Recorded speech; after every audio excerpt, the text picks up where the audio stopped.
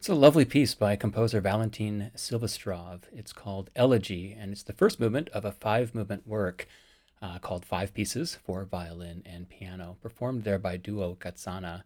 Welcome to Relevant Tones. I'm Seth Bosted. I am going to dedicate the show today to Ukrainian composers with all that's going on right now at this moment, possibly with Russia invading later on this week. And I just thought that we in this country, in the United States, I think maybe in a lot of other countries too, when we think of Ukraine, we think of war, we think of corruption, we think of some of these not so great things. And I want us to think about other things because Ukraine is an amazing country for art. There are some really wonderful composers, artists of all kinds there. And in 2015, actually, Relevant Tones did a show called Letters from Ukraine, in which we reached out to many composers, including Valentin Silvestrov, and talked to them about the situation at that time. It was a very dire situation. Hopefully, it's not heading back to what it was in 2015.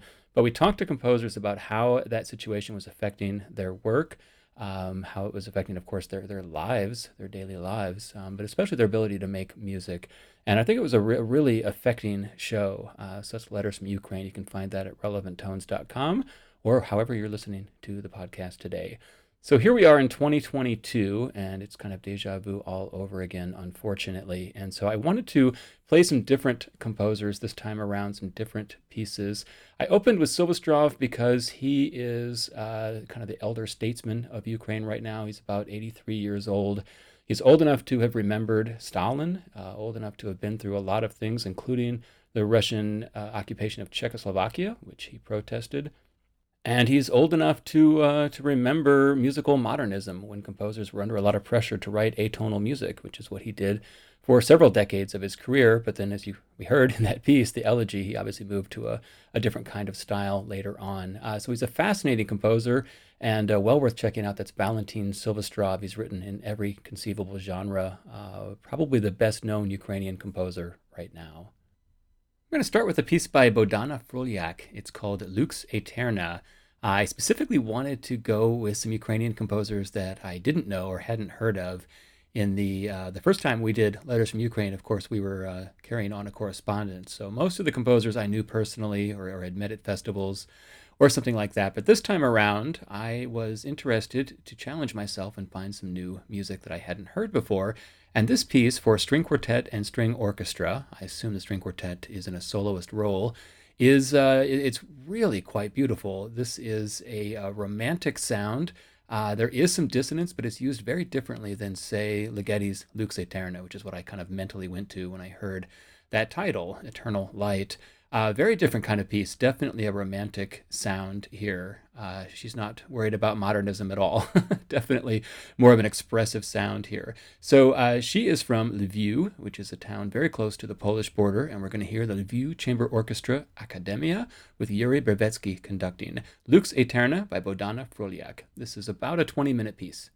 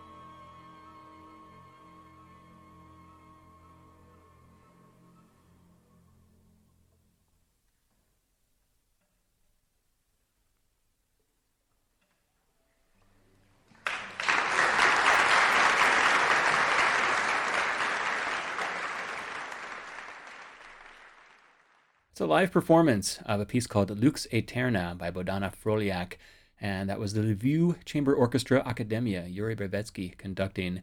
I assume the performance was in Lviv, Ukraine, a town close to the Polish border. And I really, our modern era is so fascinating to me. I think about that live performance. I love that I can eavesdrop on it, that I can find this performance on the internet, listen to it. You can even hear, I don't know how it's mic'd, but you can hear chairs moving a little bit, or people shifting in their chairs rather during the piece. It really feels like you're in the orchestra almost. The performance was from last year, April of 2021. So I just, imagine these people in this town in Ukraine wearing masks, hearing this very, very beautiful music by Bodana Froliak, and really happy to be able to share it with you. I'm trying to present a different image of Ukraine because I've not had the good fortune to be able to travel there, but I have met many people from Ukraine. And it is a place of fantastic creativity. There are people that really respect the arts quite a bit. So in this very uncertain time, and we don't know what's going to happen with Ukraine, and I can only wish them the best. But I wanted to present a different side of Ukraine and show off composers there because there's some incredible creativity in music coming out of Ukraine. I'm going to play music now by Ludmila Urina, a composer who was born in Uzin, Ukraine, but is very active internationally. In addition to being a pianist and a composer, she's also quite a producer. She produces a festival of Ukrainian music in Fort Worth, Texas, where she's based right now at the Texas Christian University. And she also produces a festival of Ukrainian music in New York City. So very active as a producer, in addition to writing wonderful music. The piece I want to play is a very spare piece for solo piano called Glass Elegy. A lot of silence in this work, some inside the piano sound effects going on here. This is a really, really beautiful work. I would love to hear this live at some point. But we have a live performance now, which is kind of the second best thing. This is Ado Frankel performing at Texas Christian University as part of her festival. Music by Ludmila Urina.